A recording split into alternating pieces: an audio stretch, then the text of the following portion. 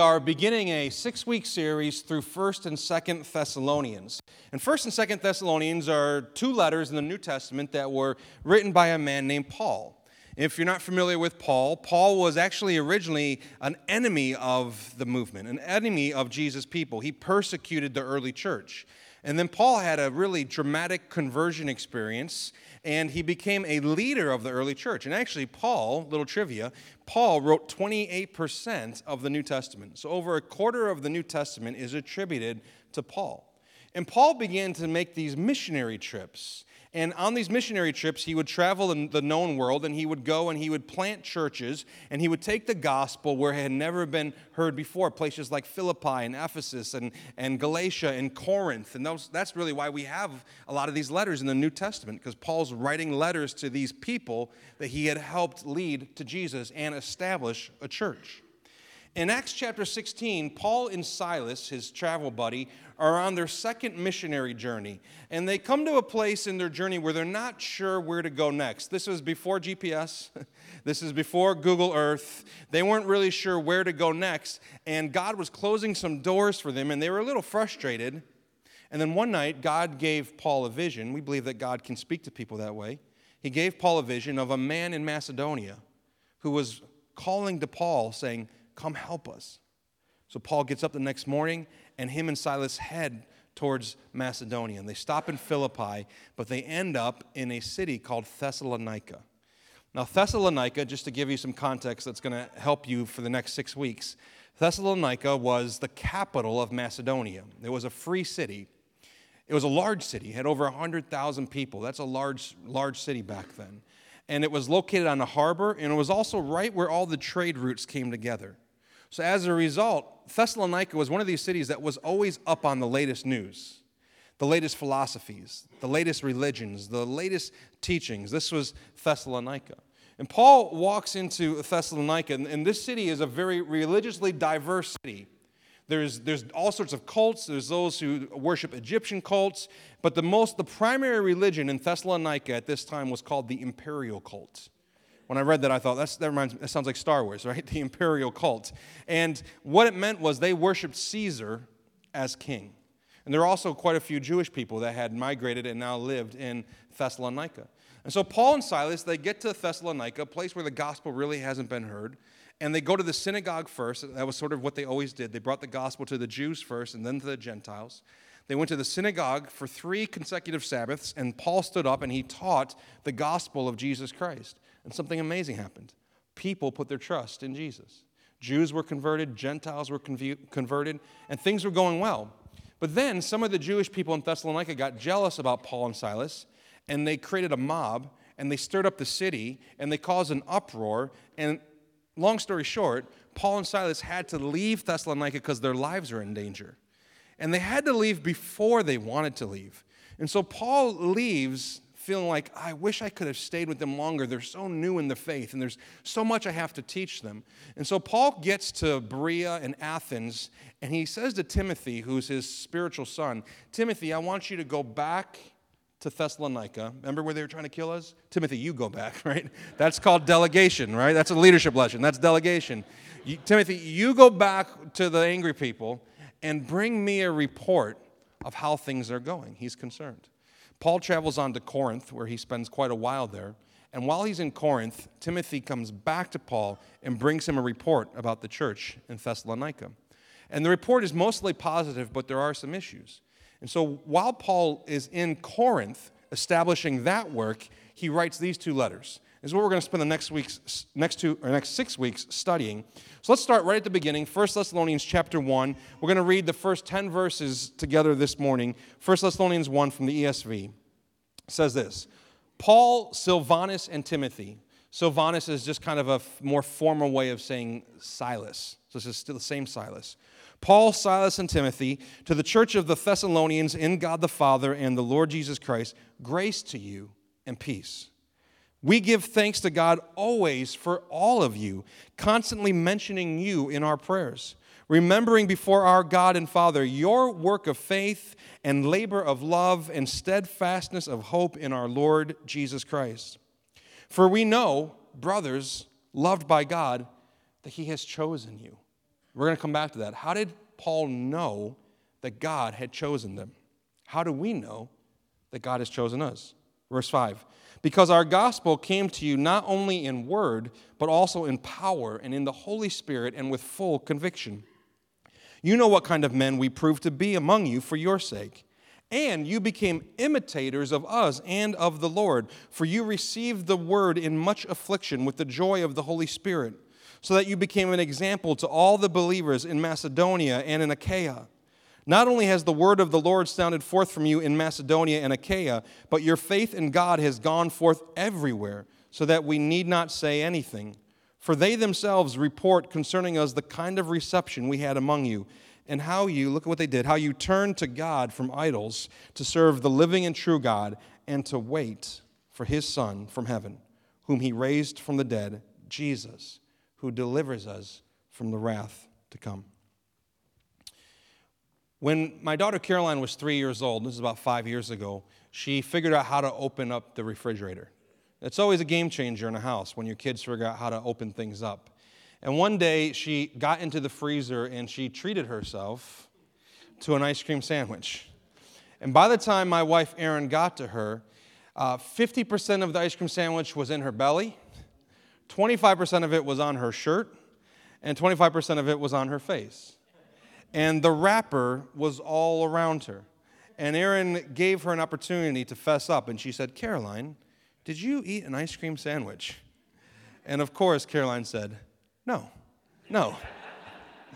Despite all the evidence of the crime, she insisted she hadn't done it. There was so much evidence. And this morning, the question we're going to wrestle with is, what is the evidence? What evidence is there? What evidence should there be that you've been chosen by God?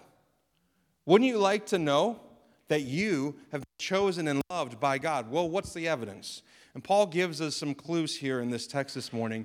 We're going to look at 2 big points and then some sort of sub-points underneath them. But the first big point is this. One of the evidences that you've been chosen by God is how the gospel came to you.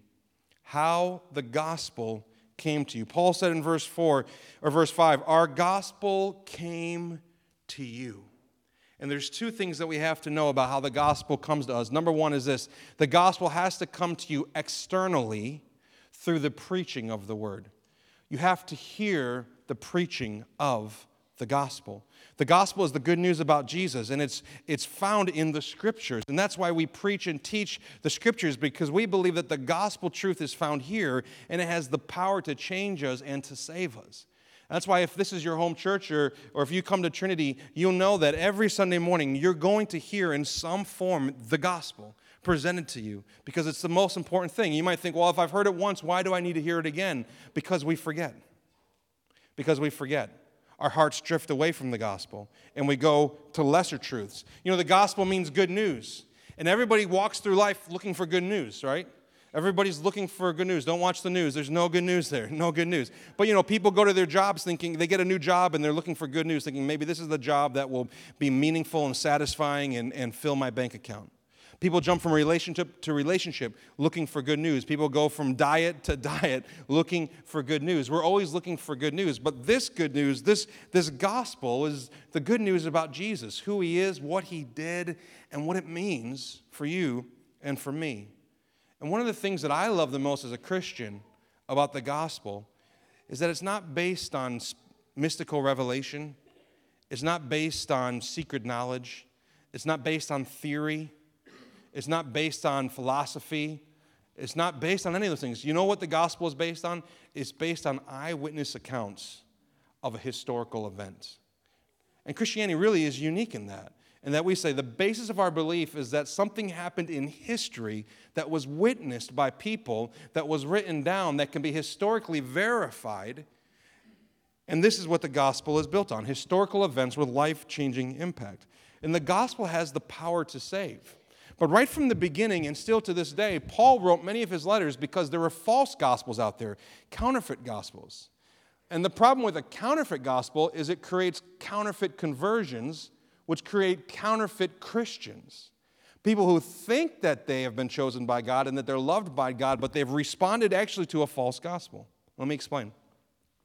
In 2005, there was a really extensive research project done by some of the top professors of religion at Duke and Notre Dame.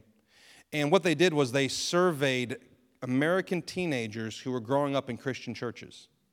And they asked them questions about their belief system, their theology, their doctrine. And the results were shocking because what they realized was that these teenagers who grew up in churches just like Trinity, good Bible-teaching Christian churches, when you actually understood their beliefs, most of them were not Christians. And they had to come up with a whole new term to define them. And the term they came up with was, it's a mouthful, you ready? Moralistic, therapeutic, deist. Moralistic, therapeutic, deist. And here's what it means. When they asked Christian teenagers about what they believed about God, they believed moralistically God wants them to behave. That was the number one thing teenagers said. He wants me to be good, to behave. And that's his primary concern. Number two, therapeutic, God wants me to be happy. He's kind of wants me to be comfortable. He's kind of that sort of like get out of jail free card. And then a deist, of course, is somebody who believes in divine beings, but in a very sort of distant way, not in a personal, intimate sort of relationship. Now here's the problem. All three of those are counterfeit gospels, and they still exist, and they still get preached in the church today. Moralism sounds like this. Hey, work harder. Try harder. Do better. Be a better person. Pray more. Give more. Read your Bible more. Stop saying those words. Stop seeing those movies. And they lead with those sort of things as if somehow our own efforts can save ourselves. As if my own righteousness can somehow establish me before God as being accepted and approved of. Whereas the gospel says you're not saved based on what you do, you're saved based on what Christ did in your place. Very different. Substitutionary work of Jesus Christ on your behalf, not your ability to save yourself. And so if you respond to the gospel of moralism, first off, eventually you're going to lose your joy in serving Jesus. Because you're going to get burned out, exhausted. You're going to think, how can I be good? I can't be good. I'm never good enough. And you'll never know if you've done enough. You'll never know if you read your devotions long enough. You'll never know if you prayed enough. You never know if you gave enough. You'll always be wondering, am I good enough? And the one question that the Christian should never struggle with is, am I good enough? Because it's not your goodness, it's Jesus' goodness. And his goodness is settled, insured, and it's yours if you place your faith and trust in him. Therapeutic gospel is basically God exists for your glory, which is the inverse of the whole theme of Scripture, which is we were created to bring glory to God. God wants us to be comfortable, healthy, wealthy, never sick, never suffering. And if you get converted to that gospel, then as soon as life comes your way, and it will, you lose your faith because you think, I thought I was going to get something better out of this deal. And with that mentality, it reveals that you never really served God for him. You served God for you. What can I get out of it? And then deism is this sort of like, I'm gonna check in with God once a week. Sunday mornings, I'll check in with God.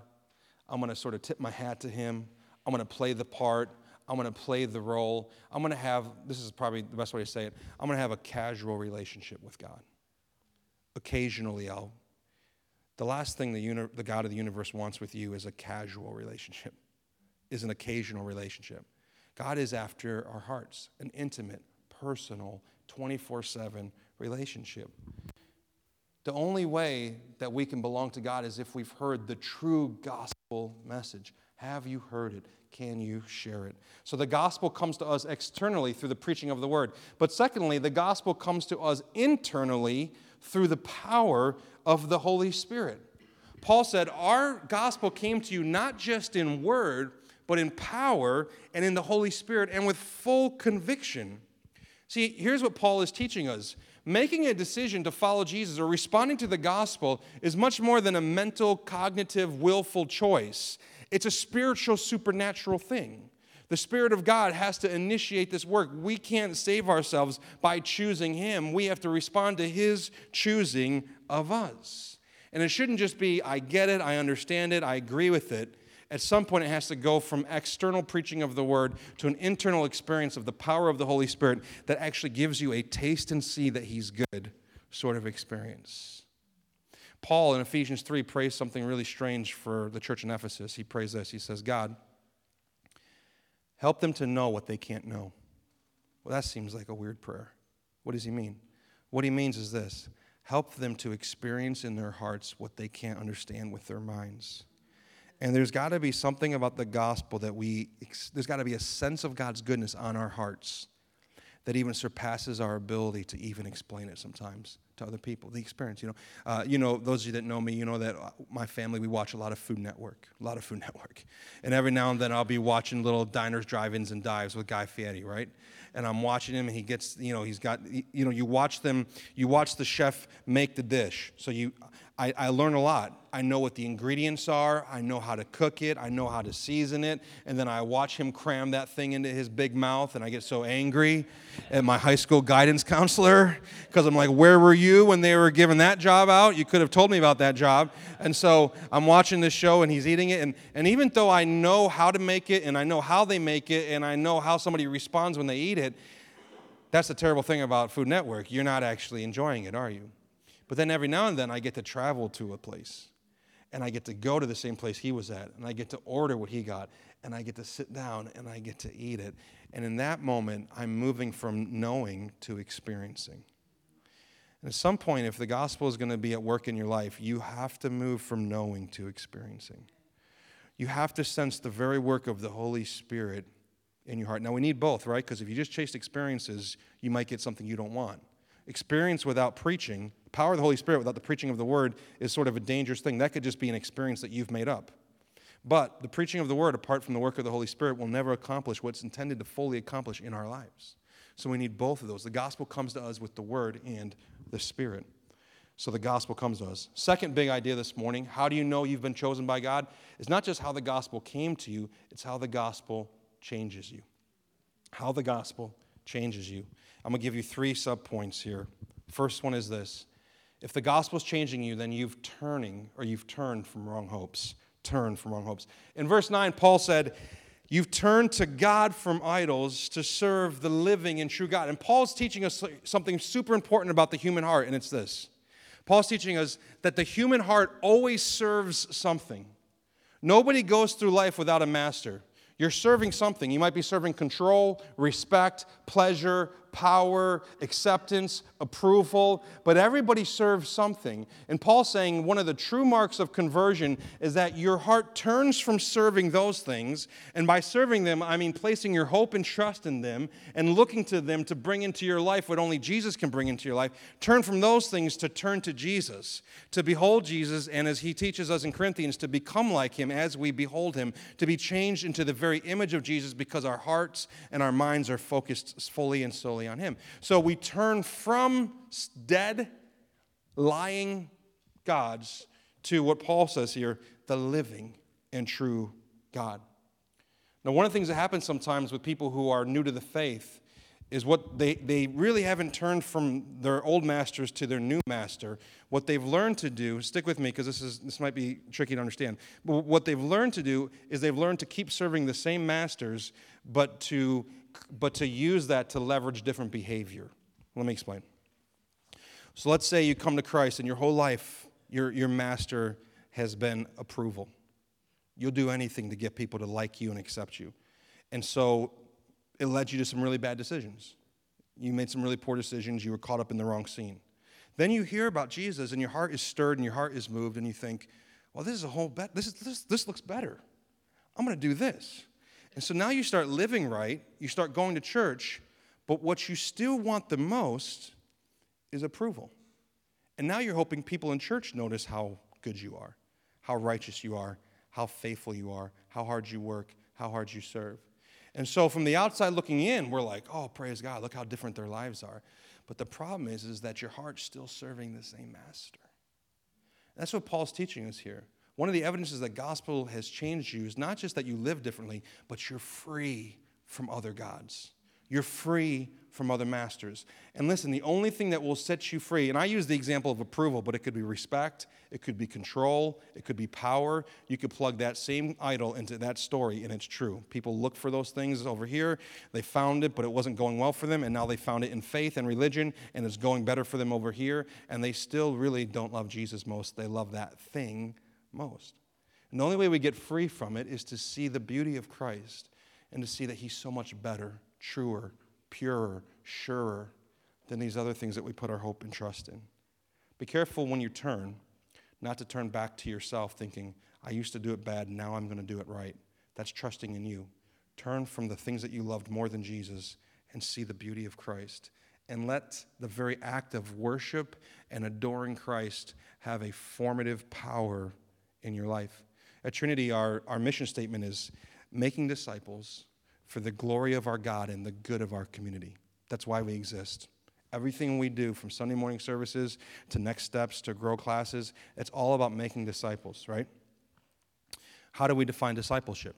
Discipleship, listen, it's moving from unbelief to belief in the gospel in every area of our lives, changing what we love and how we live. And that's how Christians change. First, our heart gets changed. We love things differently. We love Jesus more than the things we used to love. And it ultimately begins to change how we live. We have to turn from the wrong hopes. Secondly, here's how else the gospel changes us. Not only do we turn from the wrong hopes, we learn from the right people. Paul said in verse 6, you became an imitator of us. You imitate us, Lord. And elsewhere, Paul says, follow me as I follow Jesus. An imitation is learning to do something that you naturally can't do. So you watch somebody. When I was 18 years old, I was asked to be in a wedding for the first time ever, and we were waiting to get introduced at the reception. And all of a sudden, someone says, hey, the bride and the groom are going to dance together. They're going to do their first dance for about a minute. And then we want the bridal party to go out and join them on the dance floor. A little part inside of me died. I was like, what? I'd never danced on a dance floor in front of people. I didn't know the girl that I was walking with. And I'm like, you could have told me this maybe a day ago, an hour ago. I could have run away or done something or faked sick. And now I'm in line and I got to go out there and I got to dance. And I don't know what I'm doing. So I go out there and the bride and the groom, they dance for a minute. And then the DJ's like, and now we'd like the bridal party to come to the floor. I'm like, I hate you. And I'm walking out to the floor and I didn't look at the girl, poor girl. I didn't look at her once. You know why? Because I was looking at everybody else, because I was trying to imitate what everybody else was doing. I was trying to watch, where do you put your hands? How do you sway? What do you do? What should be happening right now, right? And so I'm watching other people, so I'm dancing around like this, looking at everybody else, so just trying to imitate what they're doing. Maybe you've had that experience, you got a new job and you watch how other people do it so you can learn, or you go to the gym and you try to figure out how to use those contraptions, and so you let somebody else do it first so you can watch them and learn from them. Here's the thing about imitation. It always feels uncomfortable at first, doesn't it? It never feels natural. It always feels unfamiliar. And most of the time, it's doing something we wouldn't choose for ourselves. And so when Paul says, imitate us, you became imitators of us, here's what Paul's saying. You actually took on some spiritual practices that were uncomfortable for you. You actually lived out your faith in some ways that were unfamiliar to you, but you did it because you were learning, because you were imitating. And here's the question for all of us this morning. When's the last time you did something with your faith that was uncomfortable for you? That felt forced? That didn't feel natural? That was unfamiliar? That maybe you wouldn't have chosen for yourself? But sometimes we have to imitate at first so that we can learn to actually love and appreciate the practice. My 11-year-old Lilia, she plays lacrosse and she plays soccer. And especially with soccer, when she first started, there were a couple practices, a couple games where we were driving home and Lilia was like, Daddy, I don't like this anymore. I don't want to play. This is hard. They had a bad loss. She made a mistake. She let in some goals. And our whole philosophy in our house, you do whatever you want in yours, but our whole philosophy in our house is if you commit to something, you got to finish it. Like, you don't have to do soccer next year, but you're going to finish it. Also, we paid for you to do this. So you're going to finish this. So they know that. They know not to beg out of stuff. They're going to finish what they started. And now, yesterday, she had her first indoor game of the year up at Jones Road in Baldwinsville, and she played amazing. She's become this amazing defender who understands the game, who reads the game, who controls the game. But if she had stopped a long time ago because it was uncomfortable and unfamiliar, and she never would have, now she loves it. So what was uncomfortable for her now is a source of joy. And here's what I want to suggest to you guys this morning. What might seem uncomfortable for you now could eventually become something that gives you so much joy. So much joy.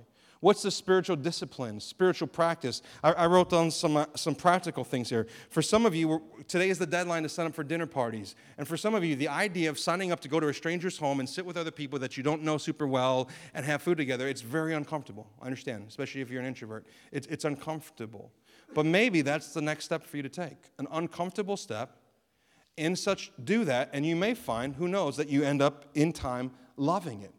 At the end of the service, we're taking a special offering right here. For some of you, it's been uncomfortable to think about setting aside money to give to a church van that some of you will honestly never ride in because you don't make use of that van. You're doing it for somebody else. It's uncomfortable. But sometimes we have to imitate the practices that we're being challenged to do by spiritual leaders so that we can learn the value of them.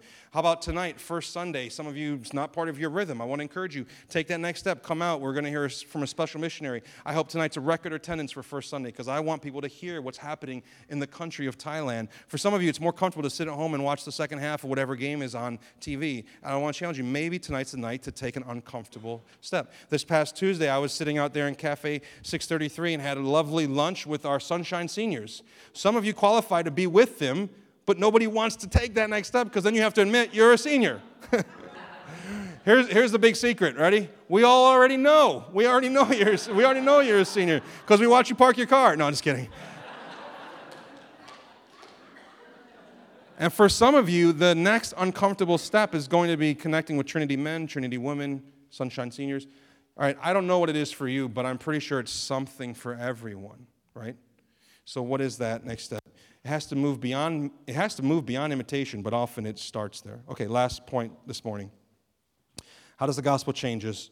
We turn from wrong hopes, we learn from the right people, and then lastly, and this is going to be very quick, we yearn for the better day. Paul said in verse 10, one of the things I love about you guys in Thessalonica is that you're waiting for Jesus from heaven to return. I'm not going to talk about this third point very much because this is the theme of the whole book. We're going to be talking about this a lot in the next few weeks. But the early church lived with this constant expectation that Jesus was coming back. And he wasn't coming back the way he came the first time, like a baby in a manger. Jesus was coming back as a king. And he was going to come back and reign and rule. And that's still central to our beliefs as the people of God, that there's a better day coming. How many of you are excited for that better day? We get a glimpse of it in Revelation where God says, I'll wipe every tear from your eyes. I'll make everything that's wrong, right? One of my favorite ways to say it is God says, I'll make all the sad things come untrue. All the sad things, all the pain, all the regret, all the sorrow, all the loss. No more sickness, no more cancer, no more death, no more shame. There's a better day coming. And the Bible ends in Revelation with the final verse saying, come, Lord Jesus, come quickly. Now, if he hasn't come, do you know what that means? There's a work for us to do. So don't sit around doing nothing while you're waiting for him to come. Get to work. There's a work for us to do, and that's what involves taking next steps. But also, in our hearts, we can pray and yearn for the better day. In just a moment, we're going to respond by taking communion together. And one of the things I love about communion is that it's not just looking back to what Jesus did. It's a yearning for a better day because Jesus said, do this until I come. Jason led us in a new song this morning, Yes and Amen. His promises are true. And one of his promises is that he's gone to prepare a place for you. And he's going to come back and he's going to receive us to himself. And Christians who have experienced the gospel know that there's a better day coming. Now let me finish with this and then we'll pray. Here's how knowing that you've been chosen helps you, okay? Here's how knowing. 3 things. Number 1, it'll keep you humble because the gospel came to you. You didn't go get the gospel. The gospel came to you. So if you understand the gospel, Christians should be the least elitist mindset people in the world. We should not feel like we're superior to people who aren't Christians. We should feel like we're better than other people. We should be so humble and broken that the gospel would come to us. It keeps us humble. Number 2, it keeps us secure because the gospel is changing you. It's the gospel's work, and it will not fail its work to change you. God's word will not return void. And number 3, it keeps you pure because when you know that you've been chosen, then and only then can you serve God, not to get something, but just because of all he's done for you. You're not serving to be loved, but you're serving out of love. And this is how the gospel helps us. And this is how knowing that you've been chosen changes you.